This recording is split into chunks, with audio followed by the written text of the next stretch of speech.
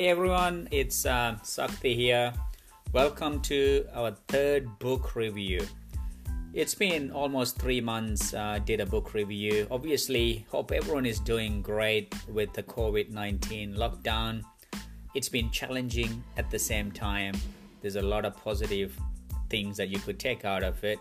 That means you could read a lot more than before. So this episode, it's about the book that I picked up and didn't really want to put it down. It's an amazing ride, such a good read, and most of you probably heard of this book, 21 Lessons for the 21st Century by Yuval Noah Harari. As you know, the author is such an amazing author, writes really well, lots of insights and facts. You probably read The Sapiens or the Homo Deus by Harari. This is more about taking the perspective of centuries and even millennia, kind of opening it up and reflecting on, what has taken place and what is coming up, right? So he's more focusing on immediate social, economic, and political crisis. So much you can relate to the things that are happening in the world today. So perfect time to pick this book up and kind of read it. He talks about the threats and the dangers, what each one of these forces brings. And then he kind of goes into further, emphasizes that humankind can rise to the occasion if we keep our fears under control and a bit more humble about our views. What a perfect time to be kind of reflecting on this statement and comparing to what is really happening in the world today. He talks about what can be done about terrorism, and the danger of a global war. It gets you thinking, and then he further goes into what extent we can still understand global developments and distinguish wrongdoing from justice. Simply put, are we capable of making sense of the world we have created? You can kind of reflect on this with what is technology bringing into the world? What is AI and machine learning is going to be like in another 10-15 years, and what will be the impact of that?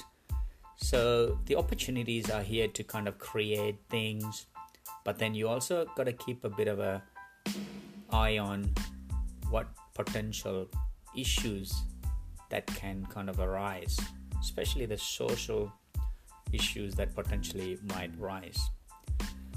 Such a good read. And then he also talks about the different forces that shaping the new economies. Obviously, it kind of opens up for you to think about who we are, what should we do in life, what kind of skills do we need. Today is a different world, and then give another 10 or 20 years, what is the real skill the world needs to have? What we know and don't know about science, God, politics, and religion. So these 4 topics been around for centuries and centuries, and people have been trying to make sense of these topics. It is a continual evolution, and we as a humankind still trying to figure out what do we actually don't know about science, God, politics, and religion. It pushes the barriers in terms of human evolution and development, but it is a continual thinking phase that everybody's going through. So much of this, if I kind of put this into a summary, much of the book discusses the shortcomings of the liberal worldview and of the democratic system.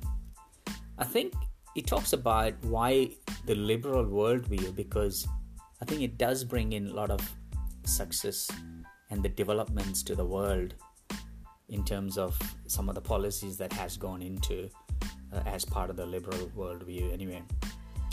So It has been a tough time during the COVID phase, but at the same token, it kind of did reset the human thinking in terms of the fast running world to kind of take a breath, pause, reflect, and then kind of start again. I would highly recommend this book, 21 Lessons for the 21st Century. It is an amazing book that really opens your mind as you kind of read through each one of these sections.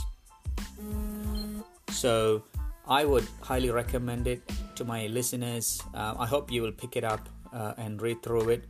And this current situation, what's going on in the world, it kind of reflects, you could kind of reflect most of the readings to a practical example that's happening today and what's been happening over the last few months.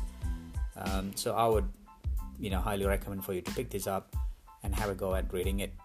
And I can't wait to hear some feedbacks in terms of after you read it, and share some feedbacks with me. Until next time, take care, be safe, and signing off. Thank you. Bye.